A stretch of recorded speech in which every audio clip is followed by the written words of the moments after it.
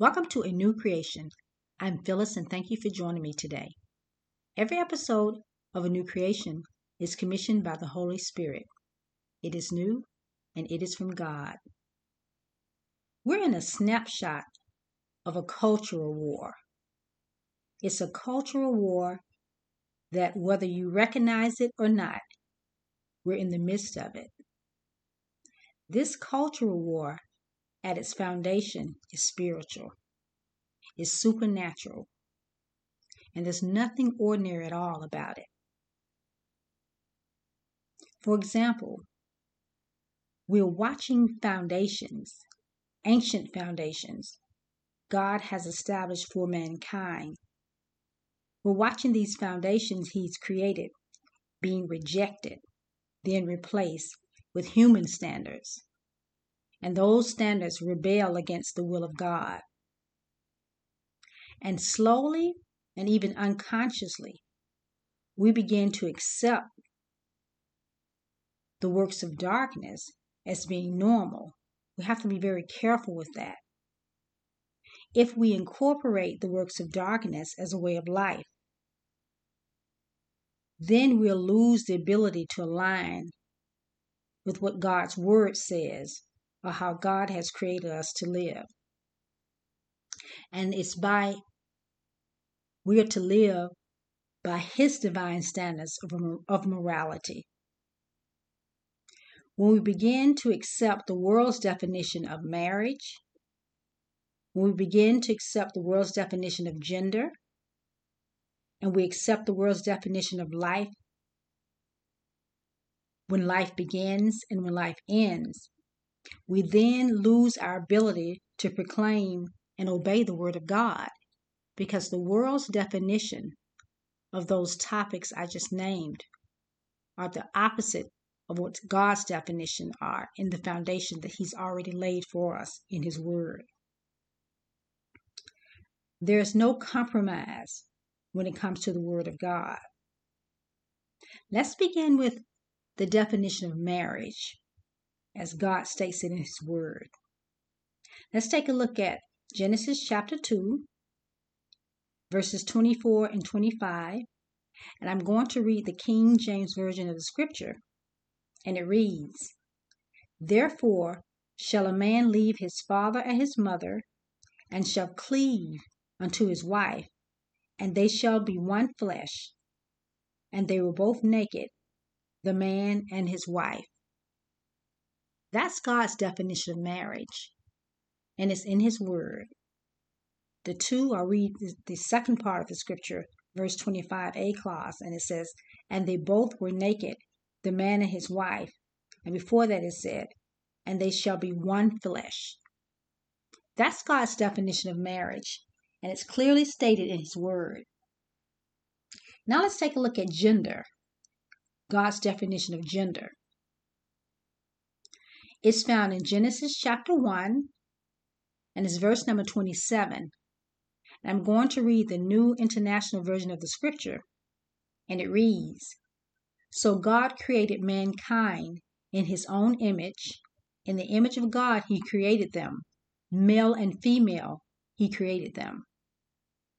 So God's definition of gender, male and female, there are only two genders. One is male and one is female. Those are the genders that God created. Now the other topic for today in terms of God's definition is where life begins. And God's definition of when life began is found in Psalm chapter 139, and it's verses 13 and 14.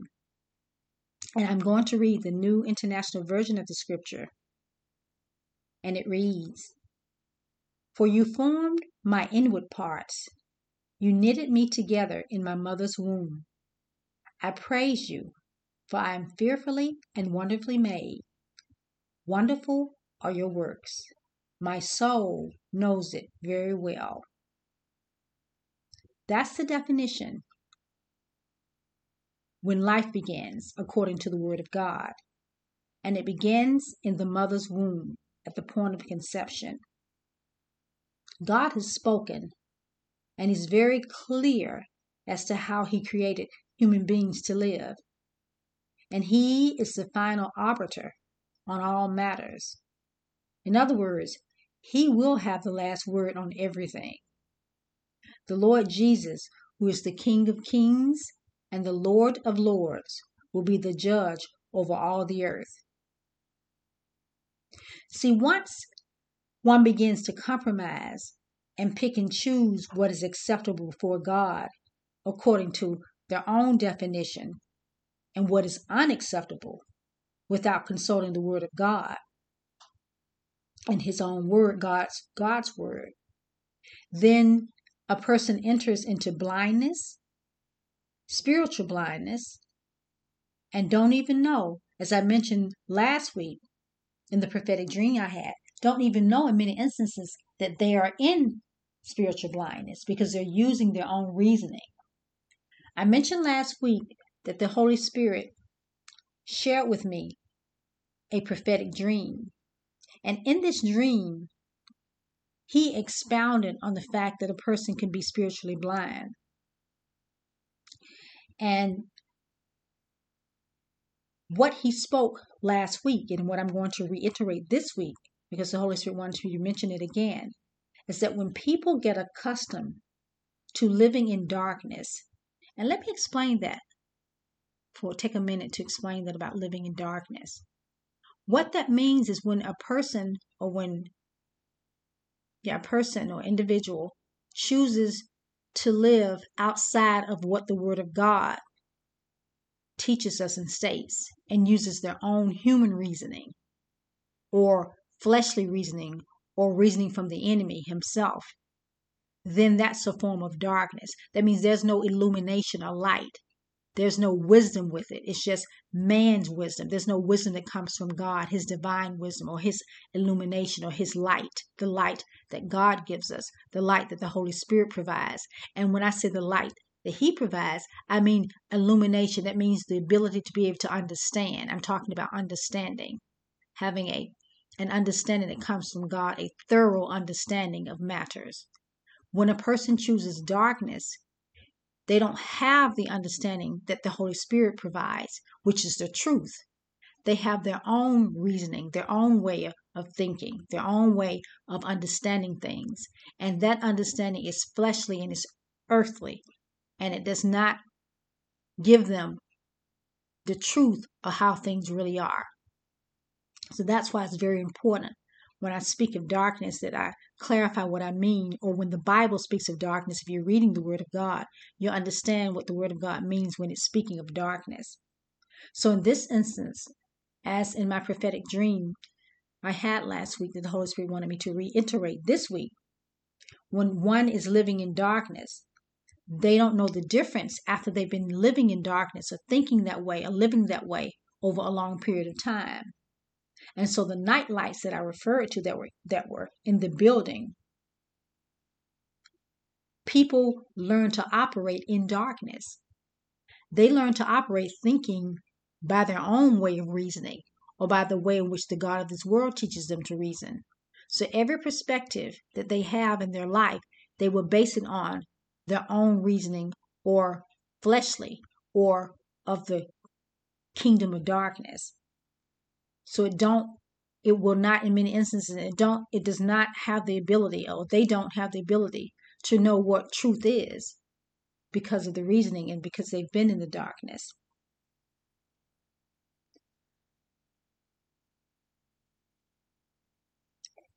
For the people in the dream, even though they were operating in night lights, it was just like daylight to them. And they did not notice the difference, and they never noticed the difference. What am I saying? The longer a person chooses to live without Christ, without the illumination that the Holy Spirit provides, the longer a person lives that way, the longer they will be unable to discern right from wrong, truth from error. They will believe that what is wrong is right and what is right is wrong. And oftentimes the Bible will refer to a reprobate mind. A reprobate mind is a mind that cannot discern truth from error or right from wrong. A reprobate mind believes that what is wrong is right and what is right is wrong, and they don't possess the ability to understand the difference. And that's the danger of remaining in sin. Yet the Lord, He knows the difference between real and superficial. And He expresses His truth to Isaiah when speaking. He was speaking to those people who claim to be worshipers or followers of His. And He spoke to Isaiah in Isaiah chapter 29, verse 13. And it's the English Standard Version of the scripture, and it reads, "And the Lord said, because this people draw near me with their mouth and honor me with their lips, while their hearts are far from me, and their fear of me is a commandment taught by men." What the Lord is saying there is that even though the people were drawing near to Him and they were speaking words of worship to Him with their lips, with their mouth, their heart was far from Him. They weren't speaking and they weren't worshiping from their heart. They were worshiping from being taught how to worship, taught how to say the right words. But God, who discerns the heart, He knew better. And it's important for us to examine ourselves on a regular basis to assure that when we are worshiping the Lord, when we're praying to Him, when we're spending time with Him, and even we're just living out life every day, that we're sincere, that what we put before people, what we present before people is authentic. And God wants our authentic worship. He wants people to be real. Today's episode of A New Creation is Foundations. The Lord Jesus is the standard. He's the standard for everything, and He will not accept less than what He has presented to us in His Word and lived when He was here on earth. And also with the Holy Spirit, who's inside of all of those who are of the household of faith, what the Holy Spirit teaches us, because He teaches, leads, and guides us into all truth. There's a parable in Scripture called the parable of the wedding garment, and it's found in the Gospel of Matthew. It's chapter 22, and the verses 10 through 14, and it's the New Living Translation of the Scripture. And it reads, "So the servants brought in every one they could find, good and bad alike, and the banquet hall was filled with guests. But when the king came to meet the guests, he noticed a man who wasn't wearing the proper clothes for a wedding. 'Friend,' he asked, 'how is it that you are here without wedding clothes?' But the man had no reply. Then the king said to his aides, 'Bind his hands and feet and throw him into the outer darkness, where there will be weeping and gnashing of teeth.'" This parable, and remember, a parable is an earthly story with a heavenly meaning. This parable of the wedding garment is very relevant to foundation, speaking about foundation, because God wants to know, what is our foundation? What is the root of how we're living? This man came into the wedding feast, and to give you a little background on the parable, it was a wedding feast where the Heavenly Father, our Heavenly Father, had sent out different people to gather to come to the feast for His Son, which would be the Lord Jesus. And prior to this particular parable, there were other parables that were tied into the wedding feast where the servants had gone out and people had said that they were too busy, they couldn't come, some refused to come. And so the Father sent out again, and this is the last time, the last gathering that He had His servants to go out to get people. And in this time, all the people came in, and let me read the first part of the parable to you again. The first part of the parable, first sentence of, again, I'm reading Matthew chapter 22, verse number 10, it says, "So the servants brought in every one they could find, good and bad alike, and the banquet hall was filled with guests." That's very key because they brought everyone in, good and bad alike. That's why this particular person is so unique. And it's important that we understand why this person, by his not wearing the wedding garments, was sending a message there. Not unlike sometimes the messages we send.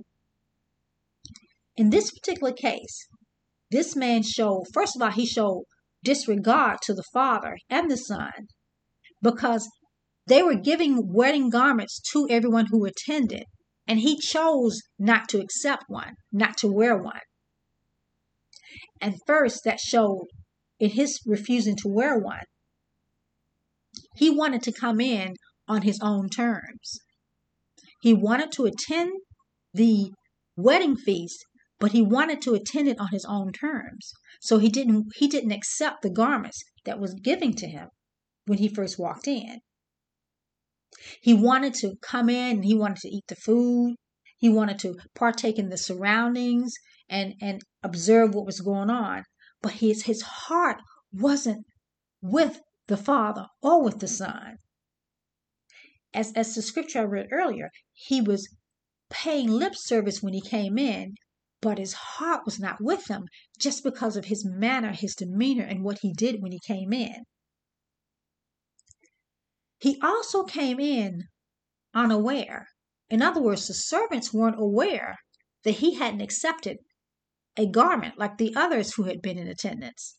So he came in like a stealth bomber. You know how the stealth bombers come in undercover? They're dark, so you can't see them in darkness. He came in really in darkness. And the servants didn't notice that he wasn't wearing the wedding garments. What am I saying? I'm saying in the kingdom of God, those of us who are of the household of faith, God has an expectation of us. We have to examine ourselves to make sure that we're in the faith. As Paul says, prove our own selves. Know we not our own self that Jesus Christ is in us unless we be reprobate? What that scripture means and what this wedding garment parable means is that we cannot come to the Lord on our own terms.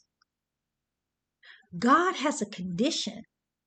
And when we come to him, we're being transformed in the image and likeness of his Son. You come to the Lord as you are in the beginning, that's right, but you don't remain the same. And in this case, this person intentionally in this parable had no intentions in coming to be a part of, let's say, the household of faith, because that's what this is really pointing to, the household of faith. No, he went in as an imposter. And since he went in as an imposter, he was thrown out because he never belonged in the first place. His heart was not open to the feast, open to the fellowship. He went in as an observer, but he went in as an imposter. Much like if you read the children of Israel, when they came out of Egypt, there was a mixed multitude there. And when they went to as they went throughout the wilderness, they went to different spots in the wilderness, oftentimes it was the mixed multitudes who were causing the confusion. They were not really a part of the household of faith of the children of Israel. Though they left Egypt with them, they were not a part of it. What am I saying? God is not going to accept when he takes his servants to heaven, those who are not a part of the household of faith. And now is the time. Today is today when you hear his voice, not to harden your heart. We're talking about foundations because foundations are very important.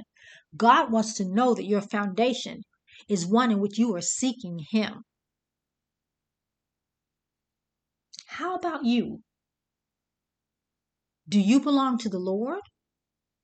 Is God your foundation? Just think about it for a moment.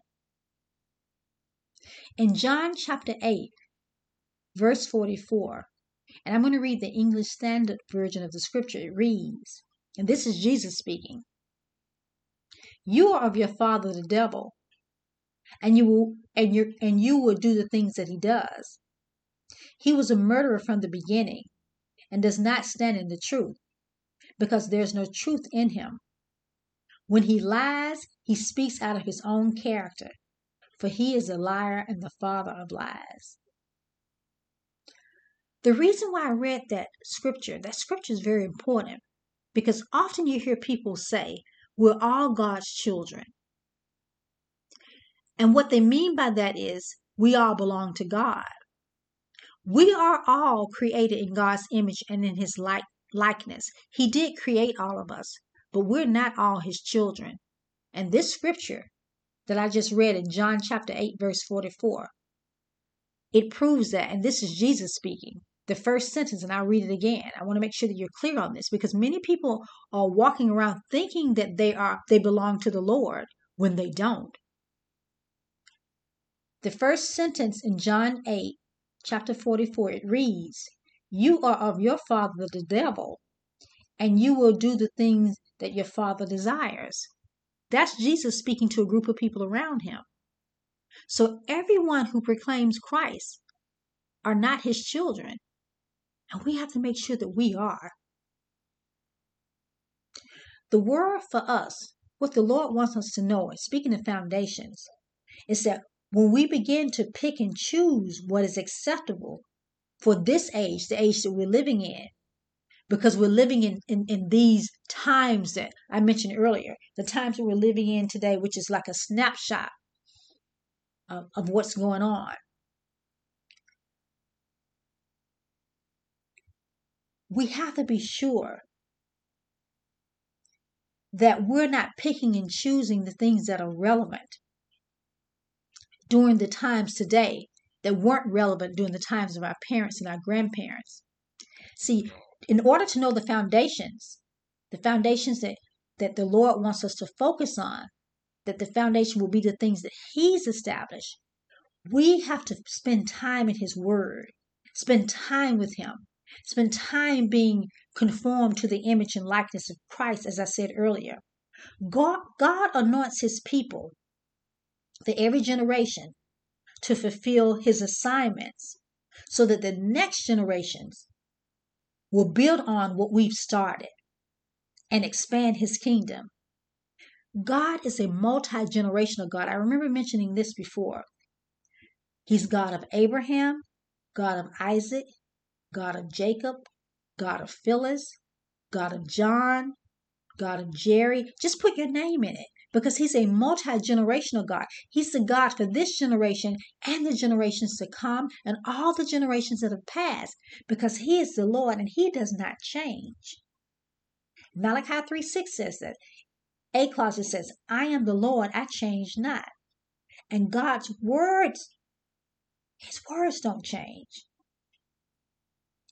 In Psalm chapter 82, verse 5, the Bible states, "Wicked people do not know or understand anything.